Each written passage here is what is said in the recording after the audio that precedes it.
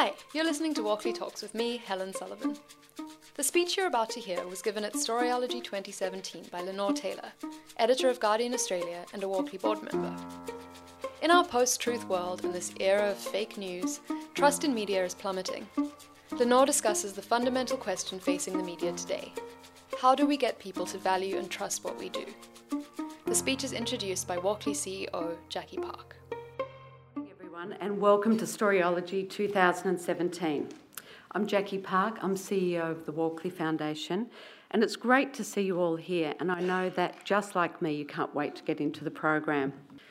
So Storyology is where we come together to map a coherent path forward through our industry, through the thickets and the overhanging branches of disruption. Over the last year, we've come to realise something, though, about that path we're trying to carve. The maps we're working off really do need to be marked. Here be monsters.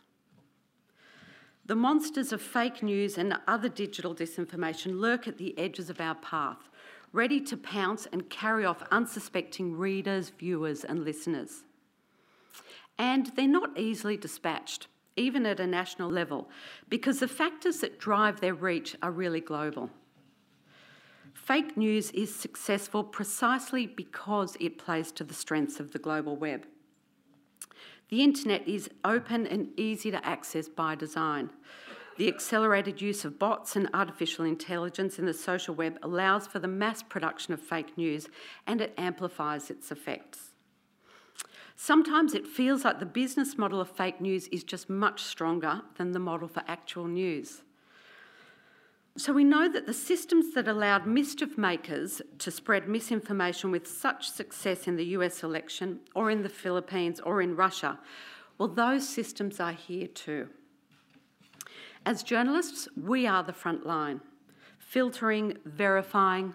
It might feel as though we're outnumbered, certainly out-algorithmed, but we're the best line of defence that society has, because the fight against fake news is the fight to embed our own principles. Respect for truth, respect for the public's right to know, into the DNA of the internet. And we've also learnt a bit about the business models over the past year, and not all of it good. Most significantly, what was hotly argued only last year is now commonplace. Advertising is not the answer. There seem to be few viable models for the news in the digital age built on advertising. To build a sustainable mass media news voice, we really need to get to crossover. That point where most revenues come directly from our readers rather than through advertising. And now that's exciting. Who doesn't want readers who love us enough to pay for our work? But on the other hand, it's also a bit frightening. How do we build the sort of stable relationships that can fund our work? Our work is changing, so is our industry. And of course, the Walkleys is changing too. We want to be part of the solution. We're leading conversations and we're backing innovation from within the industry through our innovation and incubation program. That includes skilling up journalists, hands-on mentoring and direct funding. And around and beyond innovation, we're advocating for the craft of journalism. Last week, we went before the Senate Committee on Public Interest Journalism to stress just how important it is for the government politicians to act to help journalists through the transition.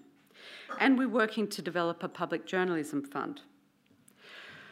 We want to support original reporting, writing and analysis to help us understand the impact this massive media disruption we're going through, and then how it intersects with our culture, democracy and public life.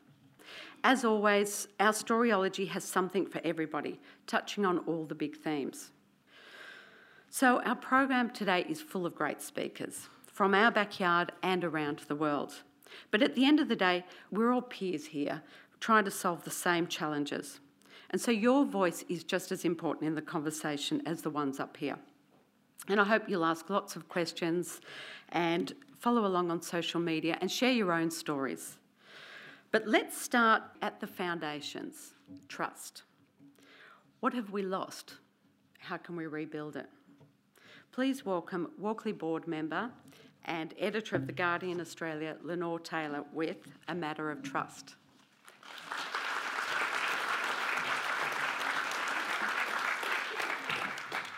Thanks very much, Jackie. I should say at the outset that I am battling the lurgy that seems to be taking over Sydney, so please excuse my voice. I think, as Jackie said, that any editor, any journalist, any media practitioner giving a speech like this at this point in history will be grappling with versions of all the same well-documented problems. Surveys that ask readers what they think of the press right now tell us that as an industry, we're losing our readers' trust. On the other hand, they're buying and clicking on and reading what we produce more than ever before in these times of political upheaval. So it's quite a complex and volatile situation wherein Donald Trump's quite deliberately seeking to delegitimise what we do, and at the same time he's a boon to circulation. We know that readers have many and multiplying ways to obtain information, if not what we would necessarily define as news. And that makes it all the more important that we understand why it is that they're losing trust in what we do and how we can make sure that they do value and trust what we do. We also know that the tech giants' dominance in the digital advertising market makes it increasingly difficult to finance our business in the way that we did before. So it's a classic crunch, with each part of that squeeze potentially exacerbating the other. And as far as I can tell, any editor who says they've found definitive answers to all of this is lying through their teeth. There are so many ideas around about what to do about this problem, and a lot of the most innovative thinkers are here at this conference, and that in itself, I think, is cause for some optimism. But what I want to talk about today is our experience at Guardian Australia in thinking through and finding immediate first step ways to tackle those two pressures together. Ways that allow us to get the most financial reward for the best journalism that we can do. Ways, in effect, to create the opposite of clickbait. The 2017 Essential poll here in Australia in trust in the Australian media made for pretty depressing reading, I think we'd all agree. Trust had hit an all-time low. ABC TV and Current Affairs was the most trusted of the categories polled, but even their trust had fallen to 59%, and that figure included people who trusted ABC Current Affairs a lot and those who trusted it only somewhat. At the bottom of the list was commercial talkback radio at 34% and news and opinion websites at 36%. The 2017 Edelman Trust Barometer found plummeting levels of trust in institutions across the board, but it also suggested that trust in Australian media in general was even less than trust in the US media, which I think is quite an astonishing result given how deliberately the US president has been working to undermine confidence in that country's press. And among what was defined as an informed public, the media here was sitting at 40%, which was a 14% decline, that report found. And among the general population, trust in media was at 32%, among the lowest levels globally. That, to put it mildly, is a big problem.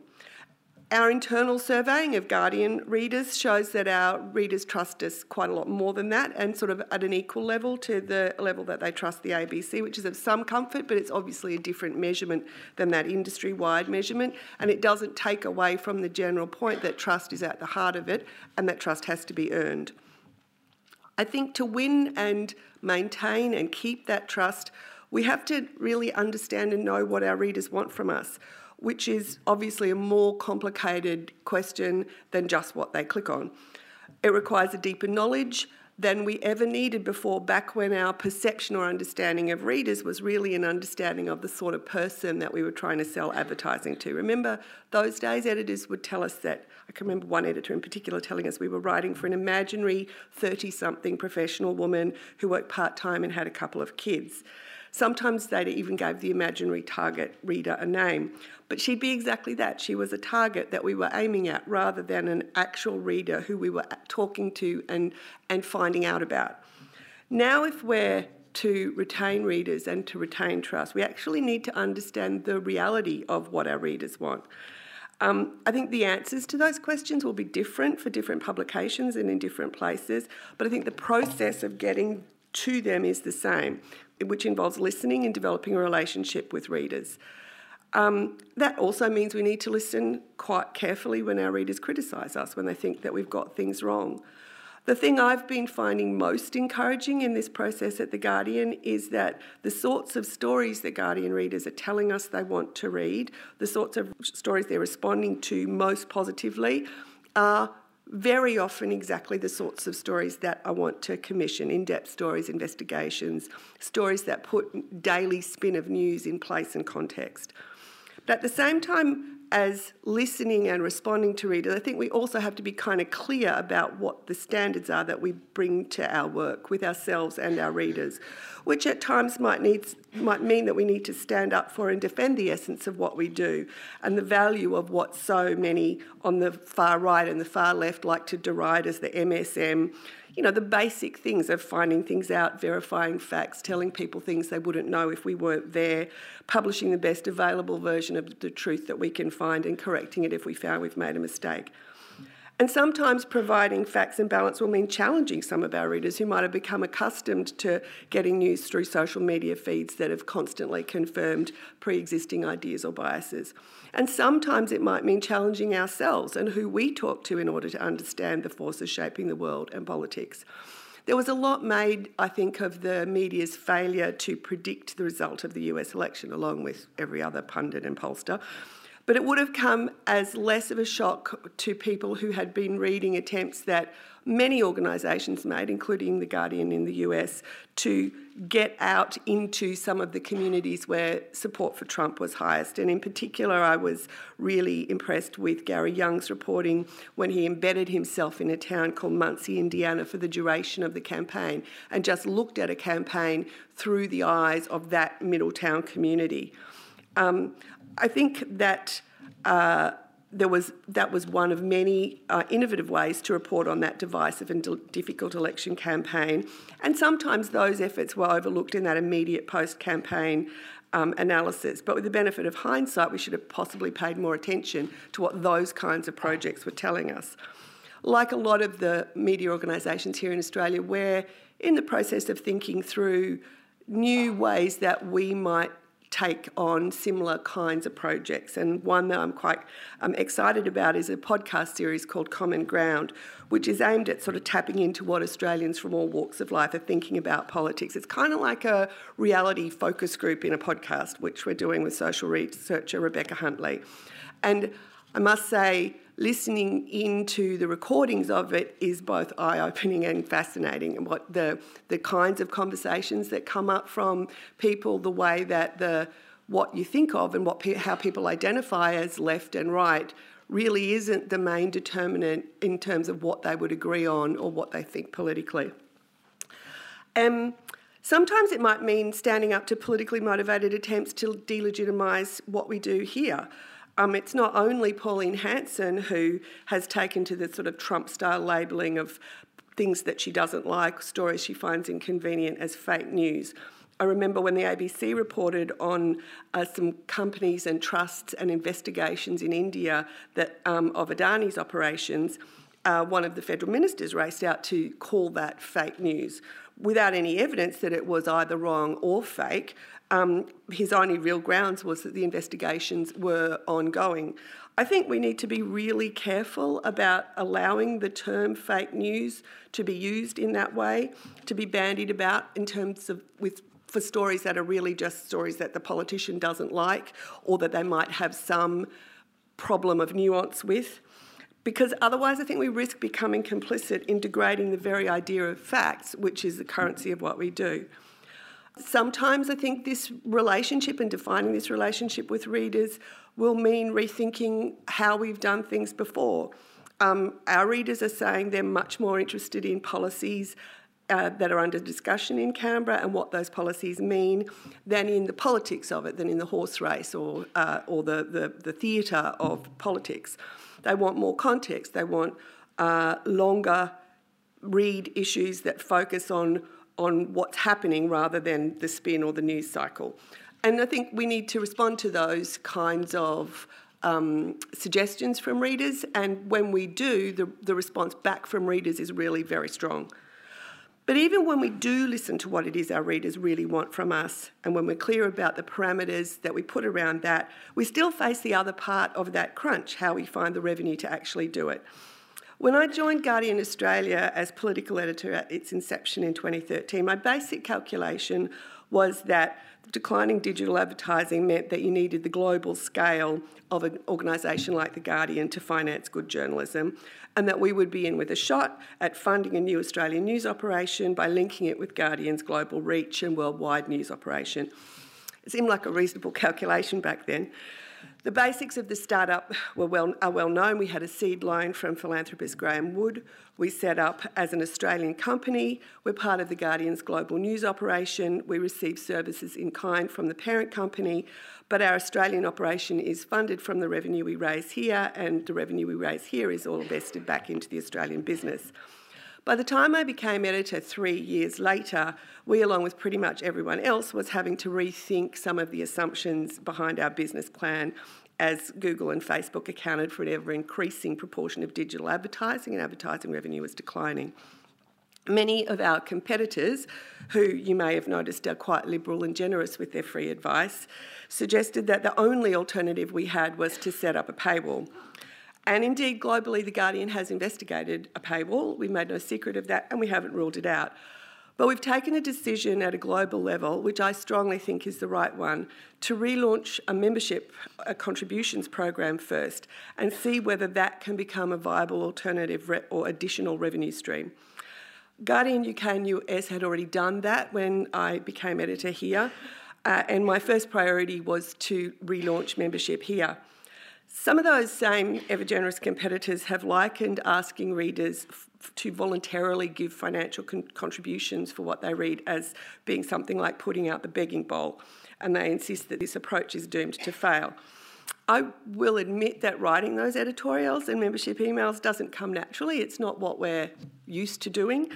But in the years since we relaunched membership, I've become more convinced than ever that this is an idea that's really worth giving our very best shot for a number of reasons.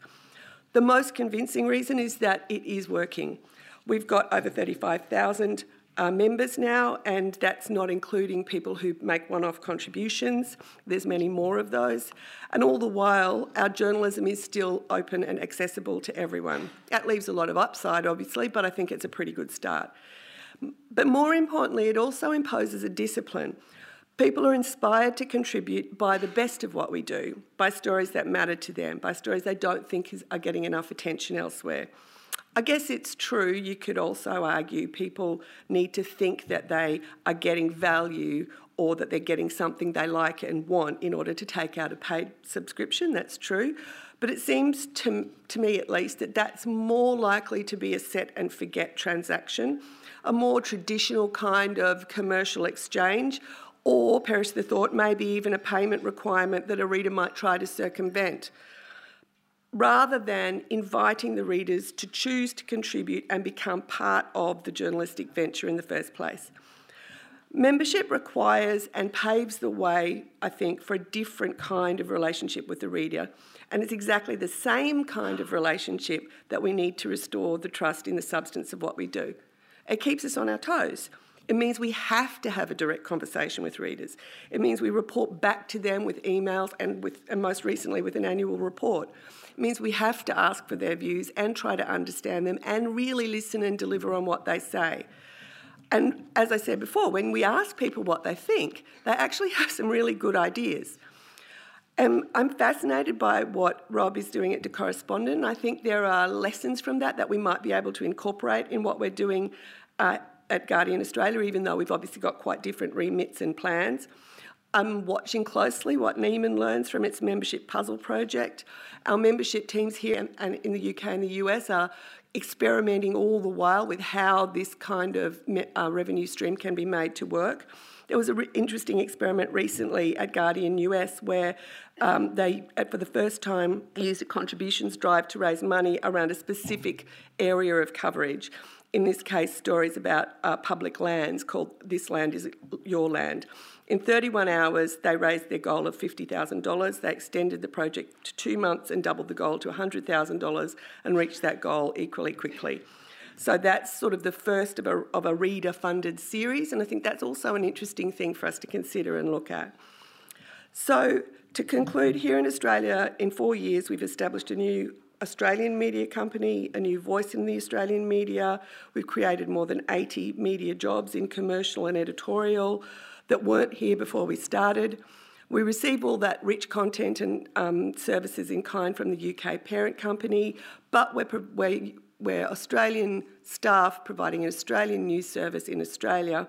And the challenge, like everyone's challenge, is to find the revenue streams that can ensure that we continue to do that and continue to grow. And I have reason for optimism that membership is one sustainable revenue stream, supplementing advertising and, I hope, further philanthropic donations to allow us to continue to grow here in Australia. And the reason I'm hopeful about membership is that it means we're financially rewarded for the best of what we do, which means it puts trust at the heart of both our journalism and one of the most important ways that we finance it. So that's why we're going to give it our very best shot. Thank you. You've been listening to the Walkley Talks podcast. If you've liked this podcast, there are a couple of things you can do to support it. Sign up to our newsletter at walkleys.com/subscribe to keep up to date with new episodes and other Walkley news. Rate us on iTunes, or join the conversation on Twitter and like us on Facebook. This podcast was produced with help from freelance journalist and fabulous intern Courtney Hunter and former Walkley superstar Kate Golden in Sydney, Australia. Thanks for listening.